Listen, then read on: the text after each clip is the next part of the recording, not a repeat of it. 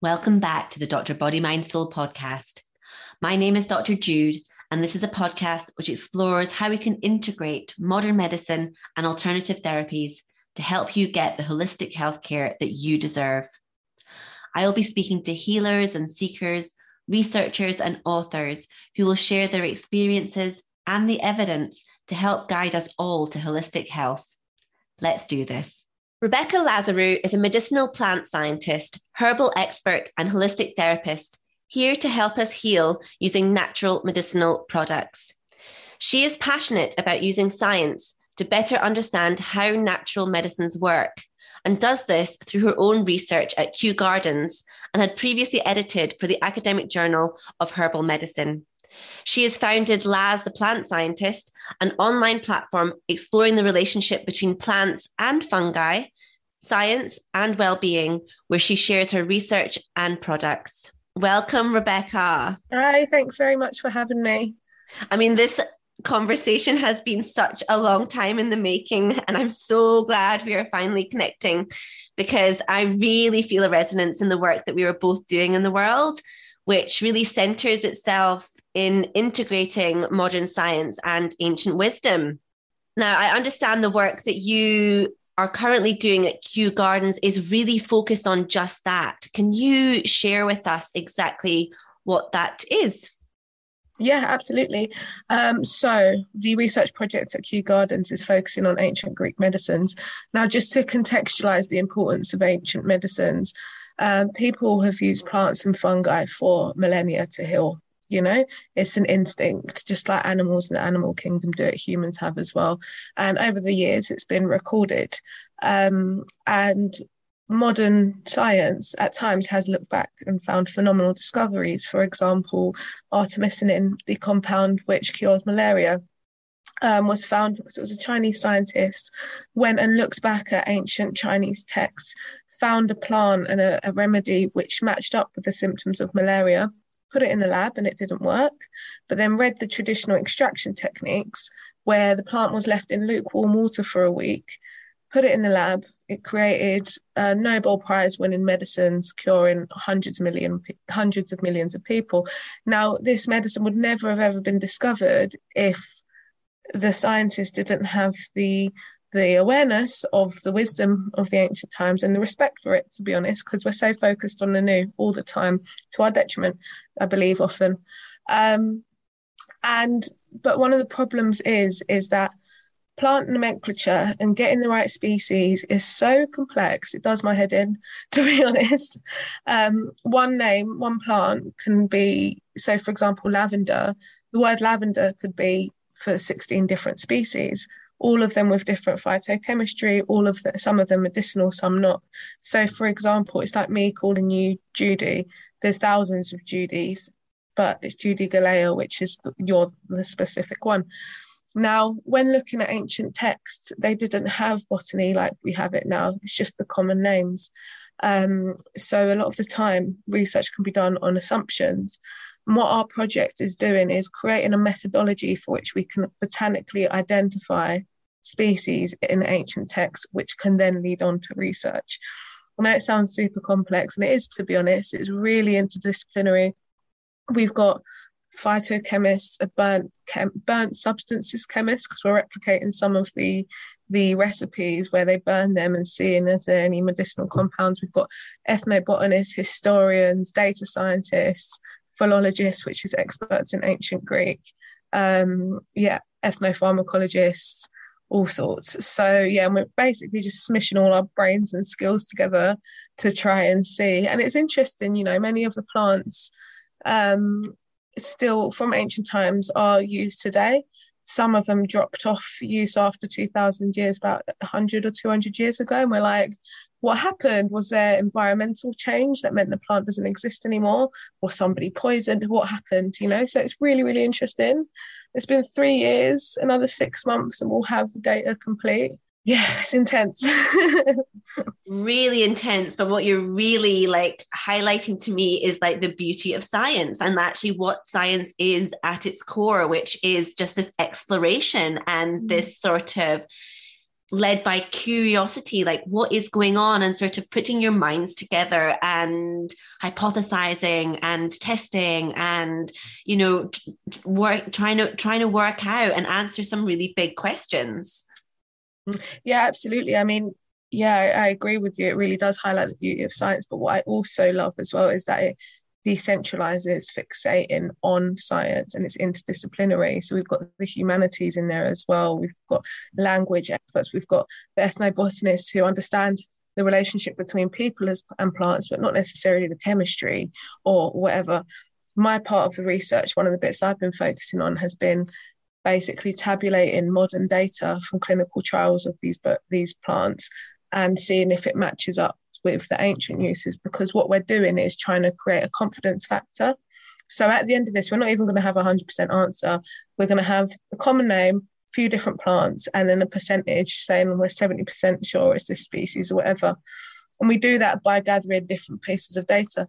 Now, if I only focused on the clinical trial work, the study would and only use science, it would be so much weaker.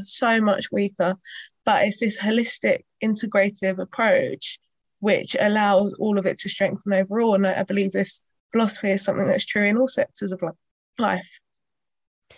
It really is, and it calls into question. I mean, I guess it's how we just define the word science. Like, you know, in some ways, we're sort of talking about science really only relating to the exploration or the thinking around like chemical structures, but in fact it's not. It's really at its core, it's founded on the pursuit of truth, you know, what is going on. And as you say, that does or can take, you know, when you include such a melting pot of minds, you get a much clearer idea about that, because you're getting so many different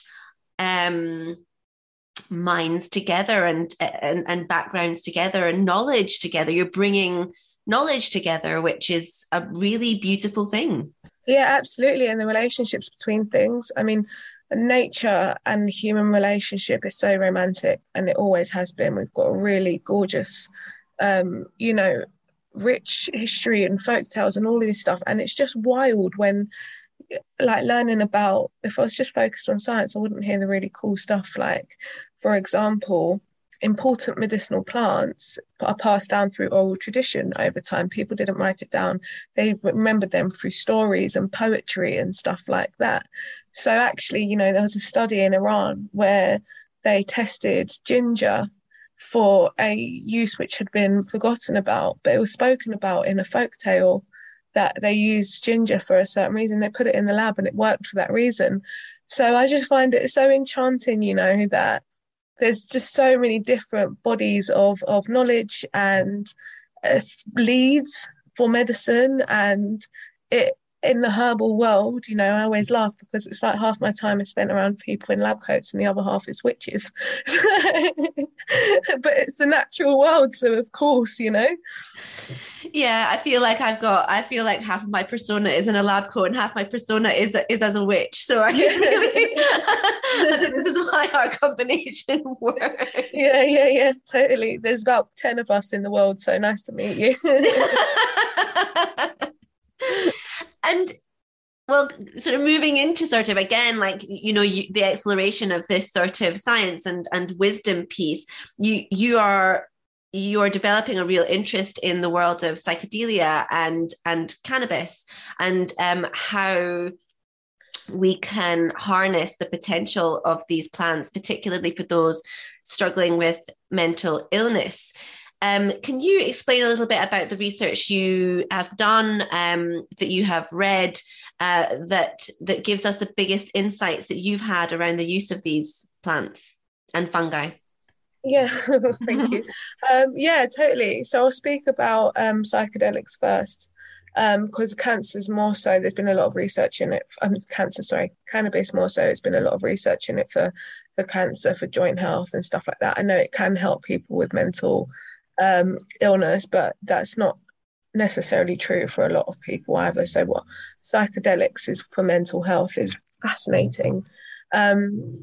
So one of the major problems that we have with our current antidepressants, the SSRIs, is that it only focuses on serotonin. And what we're understanding now, it doesn't necessarily rewire the way you think. It doesn't. One of the problems, which I'm sure you'll agree with our healthcare, is that we're not necessarily given the empowerment tools to be able to handle the difficulty of life. It's like we just try and pharmacologically subdue our emotions without cultivating the skills we need to live well, because life is hard, which is why I'm really passionate about healing, because we need to learn how to heal, otherwise we should suffer, and so much of mental health is about learning to cultivate our power so that throughout all the chaos we have a point of center. Now, serotonin deficiency is what's been shown recently is that actually it's a lot more complex than that. There's actually a lot of inflammation in the nervous system that happens that causes problems with the communication between the nerve cells. And mushrooms, which are not psychedelic, but cordyceps, reishi, lion's mane, multifaceted and can reduce the inflammation there as well. But with psychedelics, what's beautiful about it is the way I've heard it described is that it's somebody had a trip, and a clinical trip, and they said for the first time they were able to step out of their pain and see their life and the patterns that were in it and the role that they played in it and exactly what happened, instead of being just stuck in the pits. And what's remarkable and what gives me a lot of hope about this medicine is that the remission rates are amazing. People that have been treatment resistant for decades had all of the antidepressants, nothing worked. They never found peace, they never found happiness, but had one psilocybin session, and 6 months after, they're still okay, because it fundamentally shook up their foundations and cleared the fog. They're saying that psychedelics can do for psychiatry what antibiotics did for medicine. So it's really incredible, really profound, really hopeful. It actually gives me a lot of hope for men as well, because there are still a lot of fellas that are like, oh, I go to therapy, but they really need it, and they might be a bit more open to, self-healing with psychedelics. But yeah, it's massive problems in the industry as well. It's one thing having a psychedelic trip and having all these epiphanies, but if you can't integrate those lessons back into life and build that bridge to your happiness, doesn't mean much.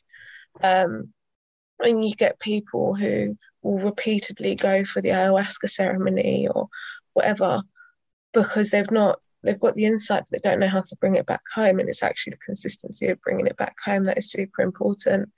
They're also just a gorgeous thing to do, to laugh and giggle in nature, understand our place in the world, but also it's not for everybody's predisposition. Someone's got an affinity for psychosis or schizophrenia and stuff like that. If they don't know how to ground and be able to pull themselves back down to earth, if they're in the wrong setting is everything. It can really go skew with.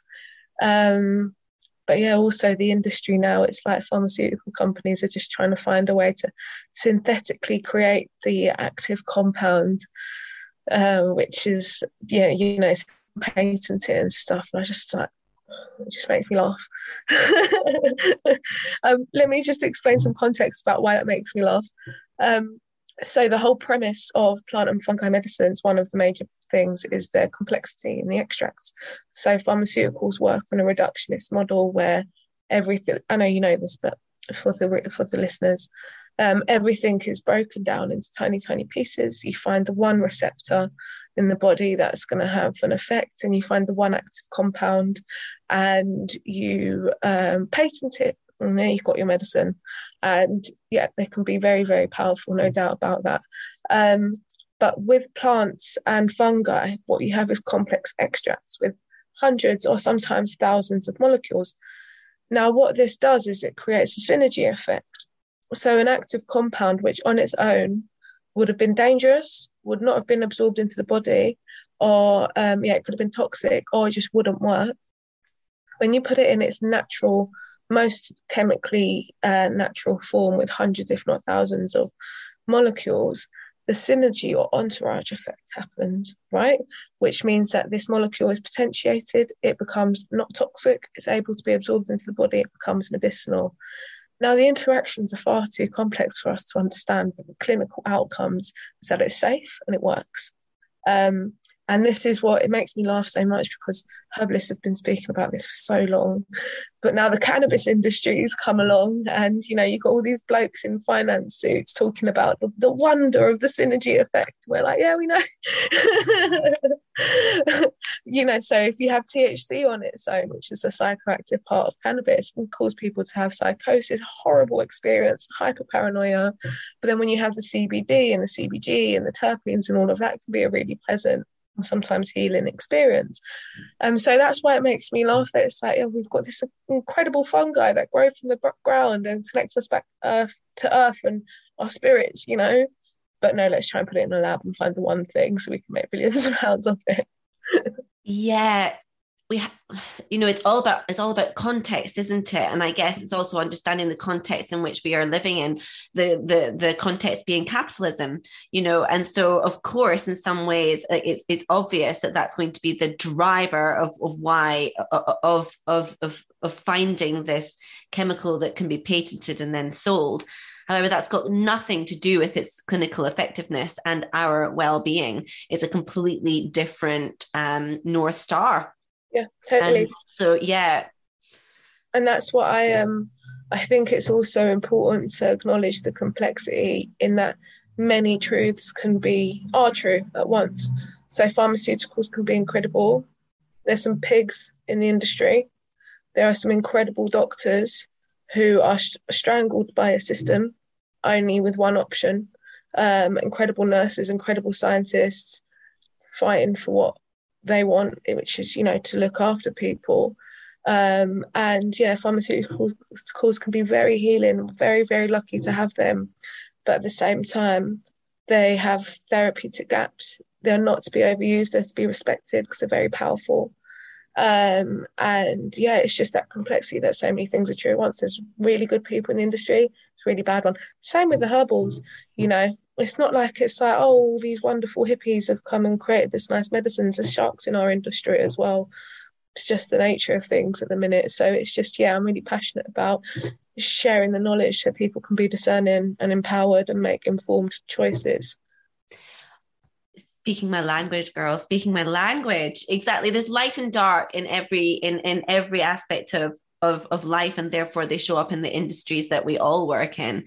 And I think grounding that in, I think that's why evidence and research is so important, because it can help us discern, but we need to be more discerning, I would say, about the research that is done, the research that we're exposed to and that we read. And that's particularly true, I guess. I mean, hearing that you have edited the Journal of Herbal Medicine, I was instantly like, oh, I wish I could read that. And of course I can read it. And I can, I'm sure that it's open sourced. However, it's not a journal I was aware of until my exploration into this world began. Because being a doctor, I am exposed to medical journals. And it's just the awareness of the construct that we're all operating within. And wouldn't it be an amazing world where we could actually see all the available research, as you were saying, an interdisciplinary approach, an integrative approach, when we are all focused on healing? Like, it would be an amazing world, I think, to have that integration of all the researchers across all these fields and get us all speaking so that we can really understand the bigger picture rather than just our field. Totally. And for it to be mandatory for results to be published if it doesn't work as well. You know, it's so easy to curate data and the variables to get a certain result. It's really, that's why I get frustrated. I love science and married to it, that and herbalism, I'll devote myself to it the rest of my life, but I hate that it's been made the new, how back in the day people were obsessed with religion, you couldn't speak against it. That is science now. And it's only when you actually, we've had the privilege of a good education where we can take things apart and say, oh, that, not everybody's got that. And it's just this blanket, it's simple, it's easy. Science says that. It's like, oh, who funded it? What are the variables? What is the actual percentage difference? Because my belief that you only need something to work 40% of the time for it to be able to get to market, right? So over half the time it doesn't work. Exactly. I mean, like it, even doctors who have been trained to critique research, I don't think have been critiqued to research it in properly, really, quite frankly, which is examining the construct in which they are reading the research that they're reading, but also understanding exactly that, like who's funding it, the regulation of drugs, the rules that are required for regulation, like, you know, and who are making those decisions, because that is all feeding the assumptions that we are constantly making. As you say, when people love to use this word science and just say, well, that's what science is, it drives me up the wall. So I was like, what are you meaning when you say this word science? Like, what do you think it means? It's a really, as you say, it's a dogma. It's become a dogma. And it's somewhat taboo to even question, you know, the inherent skews through which we are seeing this so-called science being presented and done. Why do you think it's so taboo? I've been trying to figure it out. It's like ironic that the one thing is that science in itself is very humble. It's there to critique itself and constantly find out what's wrong and test and try and disprove theories. So why do you think it is so taboo? Is it just like a cultural thing, or I don't know? It's really bizarre. I think it is really bizarre, but I think it's quieting the questioners, which is, as you say, just in the absolute antithesis of what science actually fundamentally there to do. It's that alpha male structure that's run so much of the world has happened here as well, and it's almost because it's like science equals safety. So if we question science, it's like we want to put people in danger. It's like, no, we don't. We don't. Isn't it funny as well how when the fall of religion, or not the fall of religion, but, you know, the outcast of religion was the witches, and now the outcast of medicine is people deemed like that as well. It's crazy. I hate the term alternative therapy. It's not alternative. It's not not even necessarily always complementary. Like, it's my primary medicine, and for me, pharmaceuticals are complementary if I really, really need them, but I haven't in years. So, well, I love this conversation because I really struggle with that terminology as well. Because I completely agree.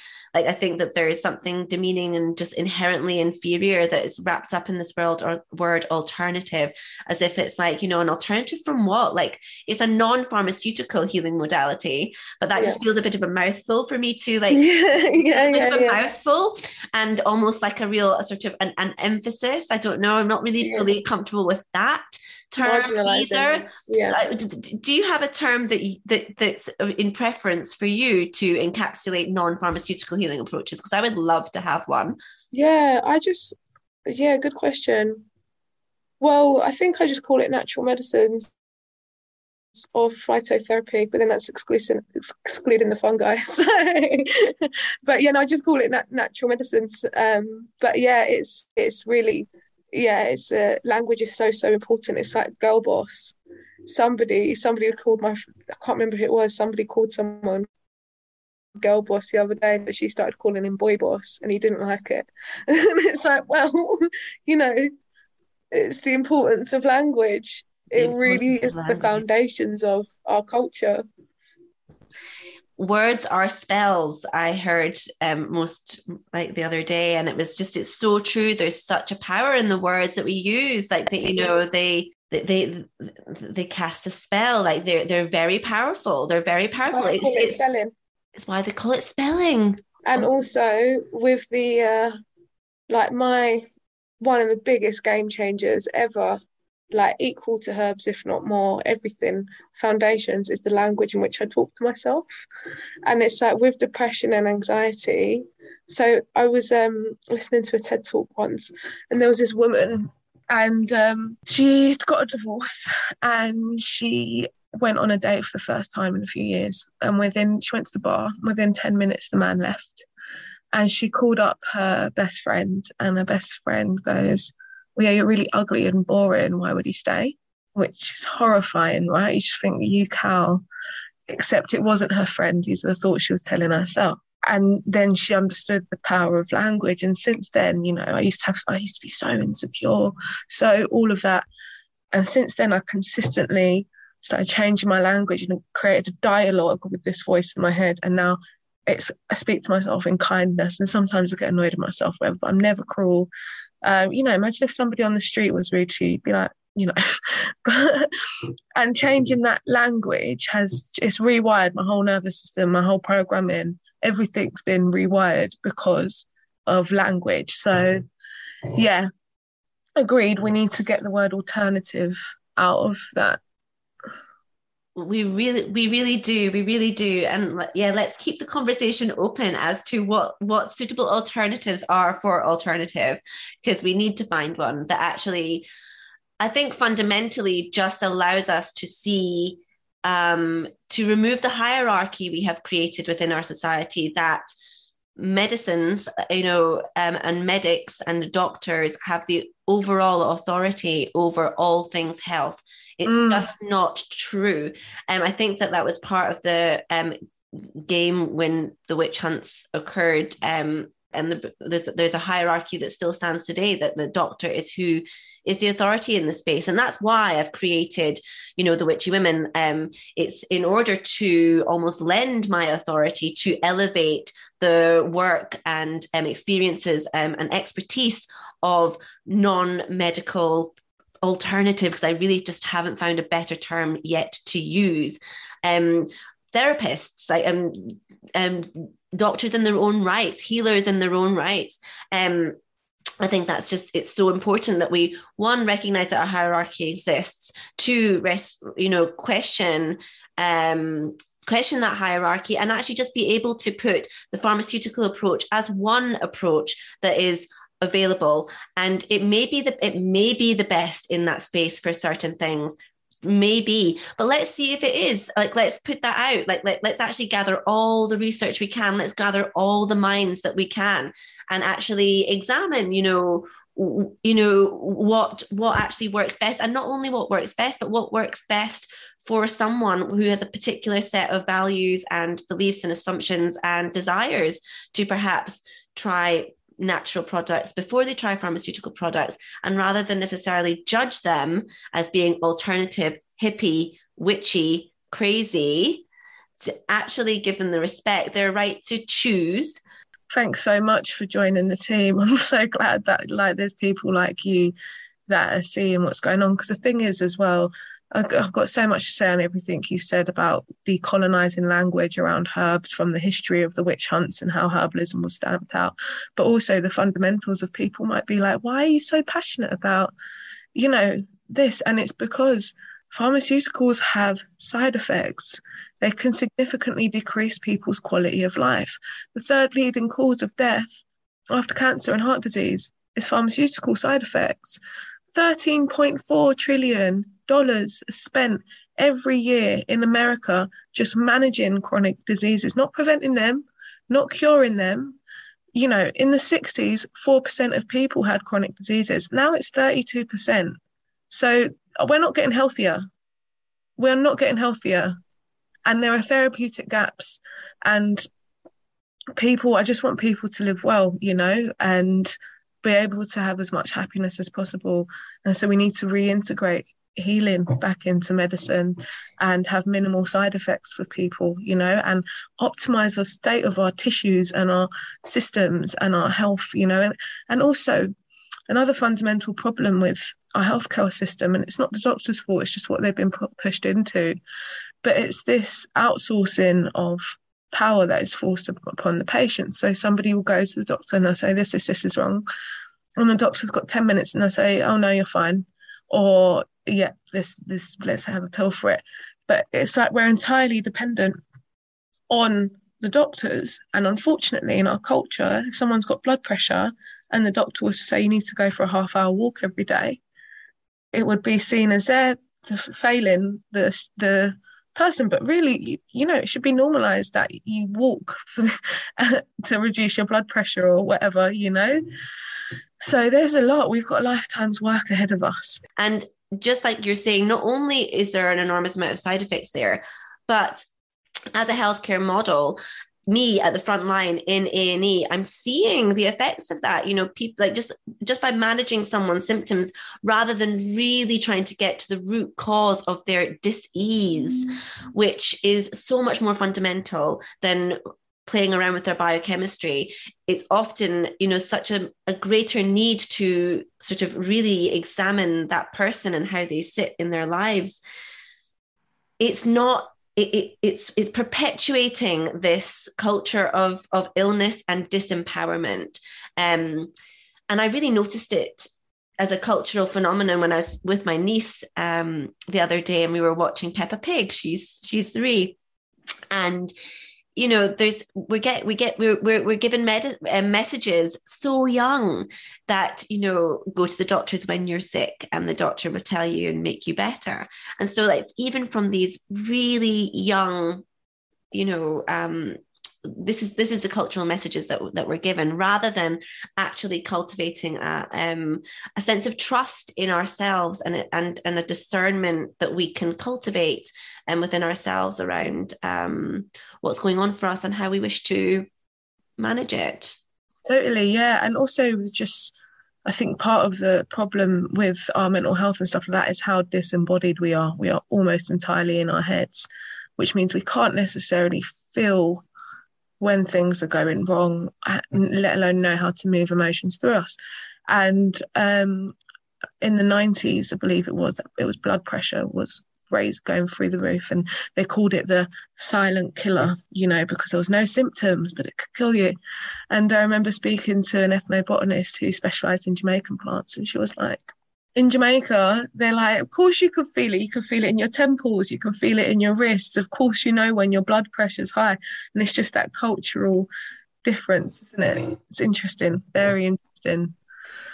We don't know how things feel, and yet we've got these feelings, and that's the thing. When I see people in A&E and they present with physical symptoms and they're describing how they feel, that may be through tightness in the chest, that may be difficulty breathing, that may be a headache. But I say, we feel our feelings. They are called feelings. We are feeling them in our bodies.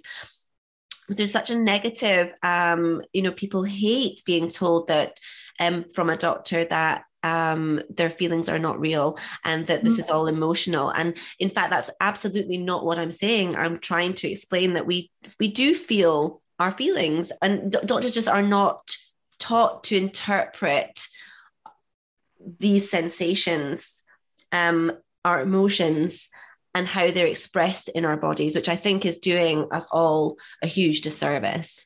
Yeah, totally. I mean, I did my degree in biomedicine, and it's very much through the reductionist model. It's really important and interesting to find out how the individual parts work, but we have to understand how the individual parts work together. I use the analogy, if there was a family who were impoverished, had absolutely no money, and the schools were really, badly funded, and there was a lot of problems in their area, no opportunities and stuff like that, you could give that family £10,000, but after that £10,000 goes, the system is still in a way that they're not going to be able to lift themselves out of this, so it's like, it's almost what pharmaceuticals does. It gives that receptor £10,000, but it's not looking at what the systems behind it that perpetuate this problem. And that's why we really need to approach our healthcare system in a much more holistic way. That's such a great analogy. And unfortunately, this system of disempowerment through pharmaceuticals and the way that they approach our symptoms, but also like actually in the way that so much of social care and the way that our society is set up, is set up in that way, which just continually creates dependence and continually disempowers, and that's not really by accident. May I ask, I'm curious how your work is received within the medical community. Because I know there's a few doctors who are really integrative and really pro. I mean, they're the sort of conferences I'm at, but I'm also aware that I might be in a little bubble. I think I think that the first thing people give me a sort of look of surprise, of just pure surprise, that I would be even entertaining, or any alternative perspective or viewpoint on non-pharmaceutical healing modalities. And I always sort of arrive at or sort of reply to that as like, but have you ever looked into them? You know, have you ever looked at with your own narrative? Because our narrative is so narrow, and there's an arrogance, but it's a quiet arrogance. And of course it's because doctors are lauded within society, and you know, it's a competitive and a prestigious degree to be doing, and people who are doing, my theory is that people who are doing these degrees sort of feed off that approval and feed off that status, because that's why they've been drawn to it in the first place. So there's this sort of quiet kind of unquestioning entitlement to this position of authority, and without truly questioning beyond the narrative through which they've been given. And that really kind of interests me. And I see that a lot, because people look at me quite blankly. They sort of look at me as if I'm a little bit unhinged, and in some ways that really fuels me. It really fuels me to get grounded in the research more, because we have to be able to speak the same language. We have to be able to bridge this divide. We have to actually bring both sides of the conversation on board. And actually, I think that's the only way in which we can truly have a conversation that is going to be well received. Totally. Yeah, that's exactly it. We have to be like the translators between what, and again, it's through language. Again, it's through language, and to do that, we need to facilitate conversations and spaces that we can have these conversations. And it's true, I think there are an increasing number of conferences, symposiums, spaces where there are conversations starting to be had, which is really heartening to see. Oh, totally. Yeah. Going back to the point about language, because, yeah, no, there must be a few doctors which are like, come on, guys, if something's not working. Yeah, of course, you know. But yeah, they're going back to language. I'll never forget my when I was in a lecture on my master's. I did a master's in medicinal natural products and phytochemistry. So it's all really like lab based and sciencey. And the course founder, Dr. Jose Prieto, is an incredible man. He's done all sorts of research, from cannabis clinical trials to plants for migraines and all sorts. And what he said is, he was like, I'll never forget, he goes, when a physicist describes a photon, he said they describe it like a particle and a wave. It's not literally a particle and a wave. It's just the closest terminology they have to describe this phenomena. He said in ancient medicines, when they describe things in the sense of wind, heat, damp, stuff like that, they don't literally mean that. It's just the closest terminology they have to describe these phenomena. Whereas we, over here, are very colonial. Oh, that doesn't sound right to us. Oh, isn't that silly folklore? You know, because it's not spoken about in science.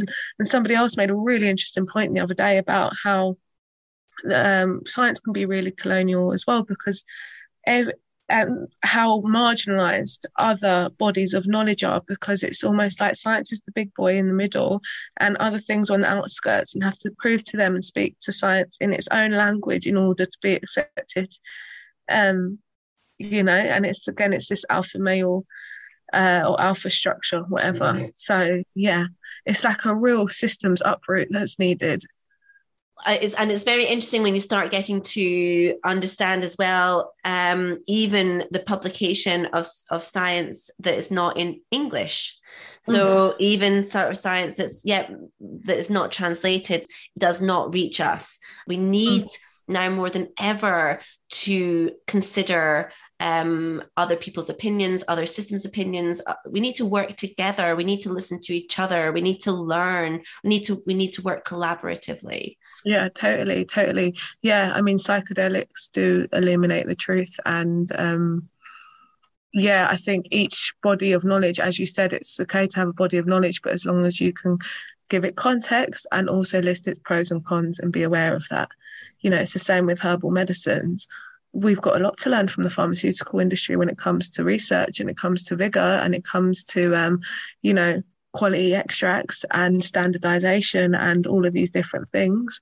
But at the same time, science has got a lot to learn from the herbalists, 1000%. So yeah, I agree with you. I think that's just good life lessons, good mental hygiene overall. It's just context and pros and cons of stuff. Yeah, absolutely. And just as we wind things up, like what is really exciting you about the work that you're doing in the next 6 months to a year? Can you share anything that's really lighting you up, and what can we be excited as members of the public to see emerging? Yeah, absolutely. So one of the things is I am co-editor for a platform called Herbal Reality, because a massive problem which was identified is that the information online is oftentimes Wikipedia trying to tell you that the plant's going to kill you, or companies that want to sell you products, and not much is actually written by herbalists. So it's a charity that was created. It's a collective of herbalists, scientists, academics, and they've got a podcast as well called Herbcast. And we've got so much information and knowledge and wisdom shared on there. So I'm co-editor for that. And then with my own business, I've currently shut the shop for a couple of months to give it a rebirth. I'm formulating medicines for anxiety, burnout, and depression. So we'll have that, the lymph tea, the hair oil, the hay fever medicine. And then basically over this next year, I'm just going to be in my apothecary, in the lab, formulating and releasing, hopefully growing the business so I can stick to what I'm good at instead of trying to do everything at once, which I'm sure you have experience of. And yeah, just bringing like plant and fungi knowledge and high quality medicines to people, because it's all well and good, you know, sharing information, but there's more good quality medicines need to be on the market, I think. So yeah, that's what's going on. Oh, also, of course, I forgot, medicinal fungi line is coming next. So yeah. What's medicinal fungi line? So there'll be chaga, cordyceps, lion's mane, and reishi. But it's, yeah, I've had a nightmare sourcing good quality ones. I've literally invested a lot of money in a load, and then they came and I had a really funny feeling about them, and the lab tests have come back and they're rubbish. So I'm just going to have to put them in the bin. But I'm gutted about losing the money, but at the same time, there's no way I'm going to sell anything less than 100% quality, because it's just disrespectful long term, isn't it? You know, to the industry and to people buying. Wonderful. So that's a new line that you're selling in your shop. And can you just give us a where can we find you? Where can we find this shop when your products start becoming sold again? So it's Laz the Plant Scientist, LAZ, the Plant Scientist. So yeah, if you sign up to my newsletter, I'll keep you updated. I'm on Instagram as well. And then Herbal Reality is the charity, and Herbcast is the podcast. And if you want to read more about my academic life, then it's RebeccaLazarou.com. But yeah, I need to update that. Another thing on the to-do list. I hear you. Us half witches, half scientists. We've got our work cut out for us. But I'm so thankful that you're doing the work that you're doing in the world, and I'm so thankful to finally have collaborated and had this connection with you. I have a feeling this is going to be one of many conversations we'll have in the future. And please keep me updated with all the research that you do.